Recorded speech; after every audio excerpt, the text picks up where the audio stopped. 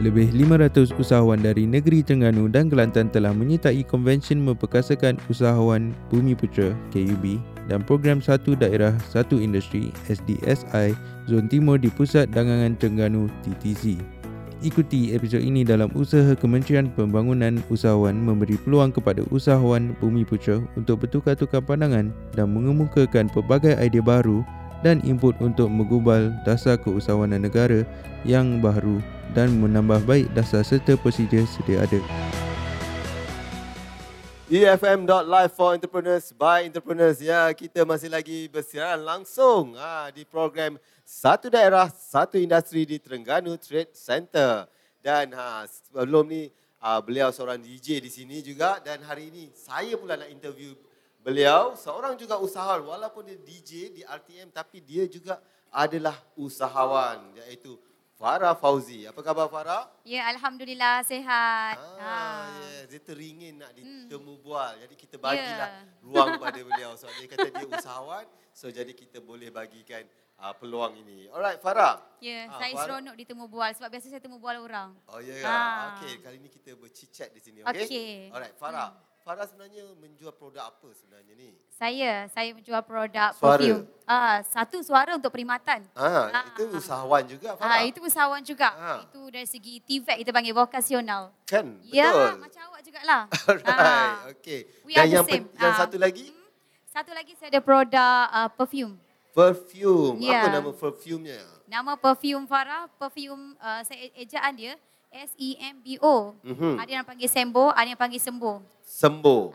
Jangan Sembo. tersembo sudah. Jangan tersembo. Tapi Sembo perfume tak apa. Sembo perfume tak apa. Saya dah cuba tadi. Baunya sampai sekarang. Bau sampai sekarang. Itulah perfume saya bentuk 4 segi. Bentuk 4 segi. Bentuk 4 segi. Alright. Berapa lama sebenarnya dah keluarkan produk ni? Alhamdulillah saya rasa saya baru di pasaran dalam setahun lebih, menjengah ke 2 tahun. Maksudnya dalam 2 tahun ni dah berapa banyak sebenarnya bauan yang dikeluarkan? Saya bermula dengan 1 bau lelaki, 1 bau untuk perempuan. Okey. Lepas tu dah banyak bukan saya masih baru, masih lagi bertatih, tapi alhamdulillah saya boleh dapatkan ejen dengan hanya free cost marketing. Saya tak guna FB ad. Okey. Sekarang dah ada ejen? Saya dah ada ejen. Berapa ramai dah sekarang? Ejen saya di Putrajaya, Selangor, saya ada di Penang, Master Stockist. Yang paling besar di Penang lah, Master Stockist. Okey, lepas ni ada di Cyberjaya. Di ya, betul. Saya setuju. Okey. Mana tahu satu hari saya boleh taja EFM ni kan? Mana tahu boleh taja segmen Nana Mahazan ke atau segmen saya ke. InsyaAllah tak ada masalah. Tak ada masalah. Kita boleh kira tepi. Yang pastinya dia bermula di Terengganu lah. Saya mula pasarkan kat FB saya buat personal branding. Okey. Dan saya juga kalau ke mana-mana saya akan bawa perfume tu. Tak adalah bawa ambil banyak. Okey. Biasa saya pakai sendiri dan orang tanya, wanginya pakai perfume apa? Saya cakap saya pakai perfume saya. Ada yang macam tak percaya. Betul. Sebab katanya, tak percayalah, takkan pakai perfume sendiri kot, takkan buat sendiri kot. Mesti pakai jual perfume ni tapi pakai perfume lain. Dulu-dulu saya ni memang suka pada perfume. Memang peminat perfume. Memang peminat perfume. Botol-botol perfume tu memang saya simpan. Kalau saya pergi ke overseas, contoh saya pergi Melbourne, saya suka pergi sana macam 2 tahun sekali. Lepas saya bawa balik perfume. Saya akan jual. Jual murah pada pasaran lah. Betul. Lepas tu alhamdulillah ada peluang. Saya kata kenapa why not saya buat perfume sendiri, sebab ramai dah beli perfume dengan saya. Betul. Jadi saya mula cari kilang yang bersesuaian. Saya ada bermula dengan kilang pertama, kilang A. Kilang A tu saya sempat jual.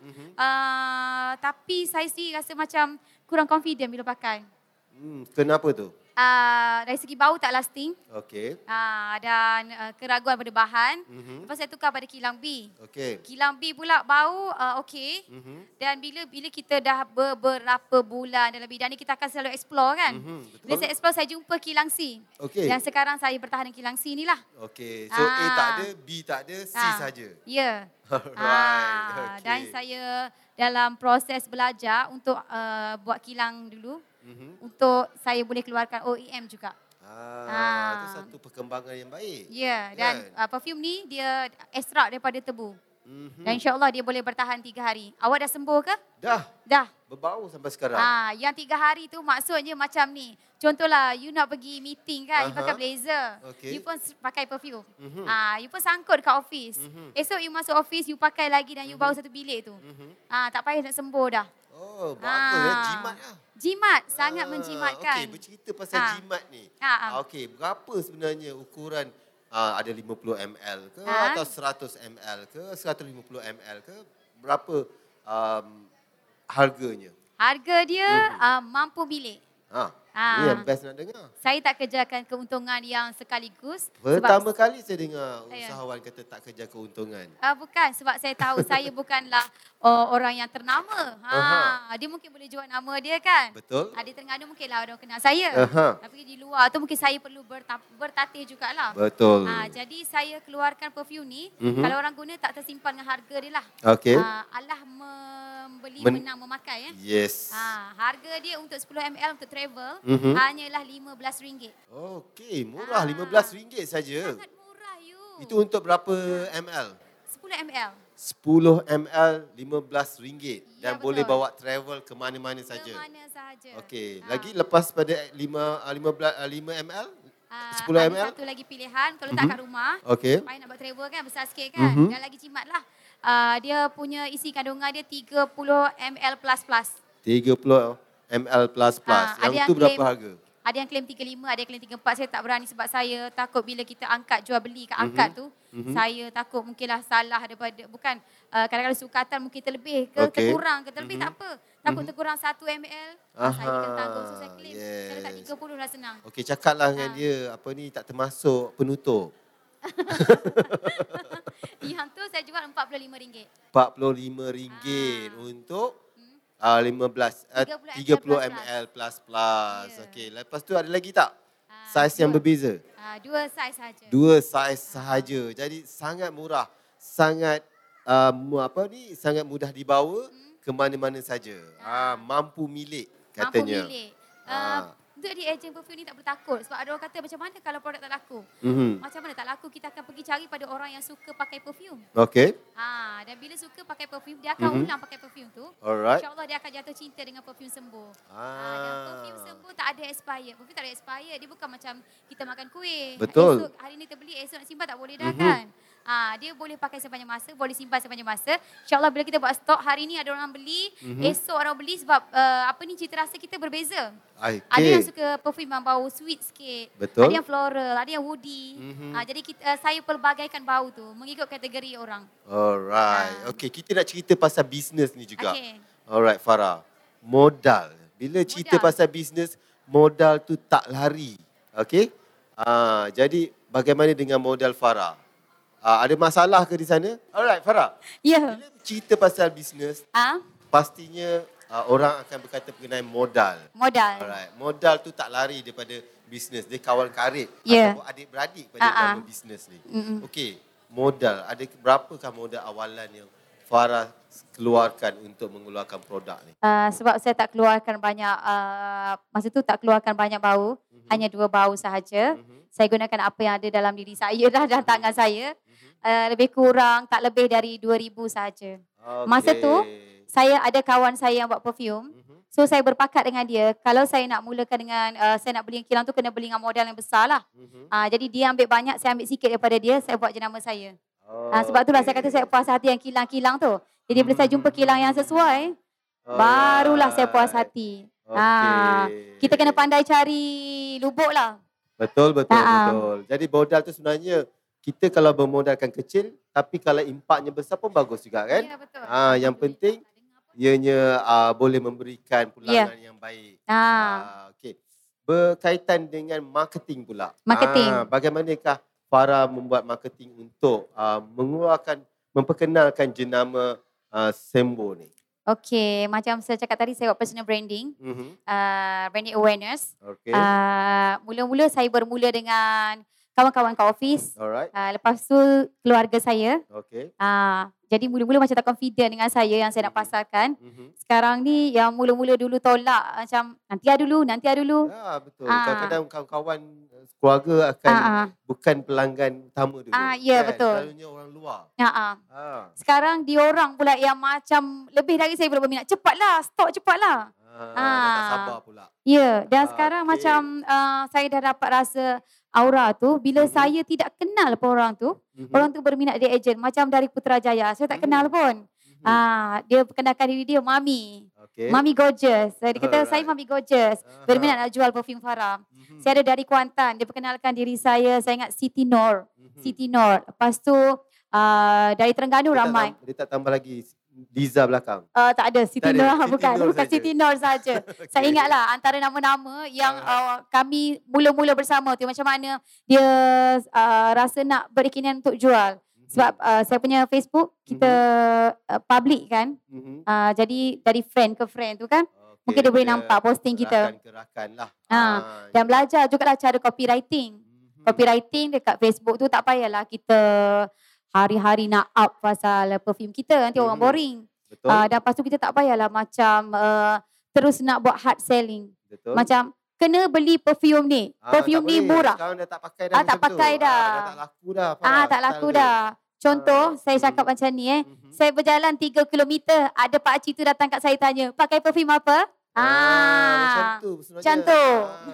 Itu teknik dia sebenarnya. Ya, antaranya lah.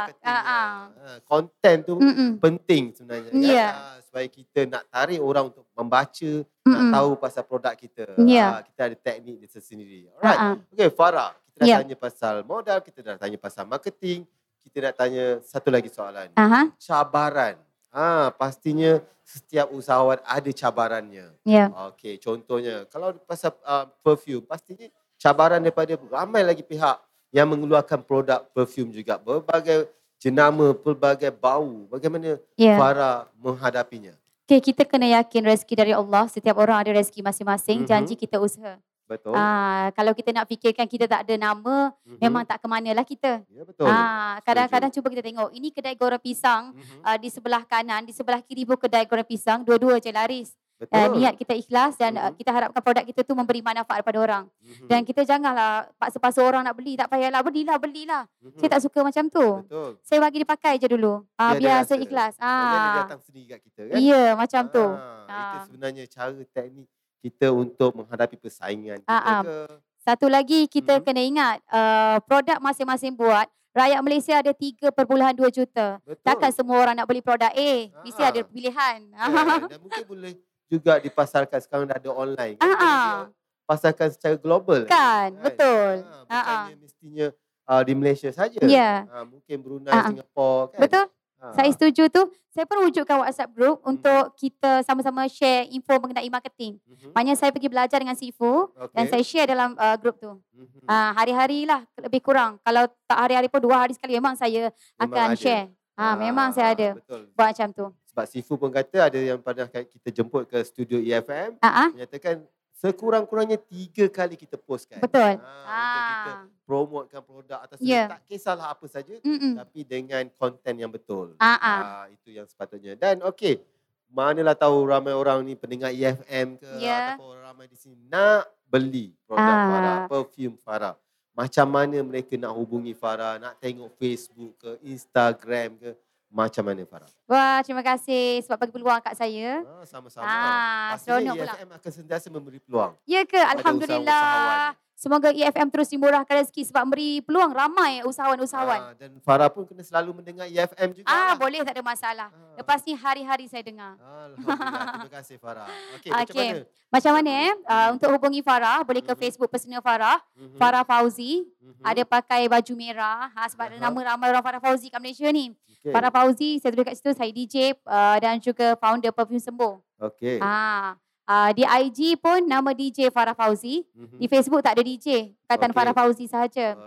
Di IG DJ Farah Fauzi. Lepas tu untuk official Perfume Sembo, IG dia Perfume Sembo. Jadi bolehlah melihat buka dekat Facebook, Ya. Instagram, nombor telefon pun ada di sana. Nombor telefon, okey, boleh klik je ke WhatsApp ni. Master stokis saya yang pegang. 017-927-1010. 017-927-1010. Klik je kat situ. Okey, jadi kepada semua yang nak membeli ataupun nak mengetahui lebih lanjut berkenaan dengan perfume Sembo, bolehlah pergi ke Facebook, Instagram ataupun WhatsApp di nombor yang diberikan. Ya, sekarang awak ada bau wangi tak? Yes, saya baru sampai sekarang. Sembo, tagline dia tobat wangi. Tobat wangi. Ya. Alright, tobat wangi ya. Okey. Alright Farah, terima kasih. Saya doakan supaya Farah dan juga perfume Sembo ni akan terus maju, berada di mana-mana dan sentiasa semakin meluas pasarannya. Amin. Saya juga mendoakan anda sedemikian.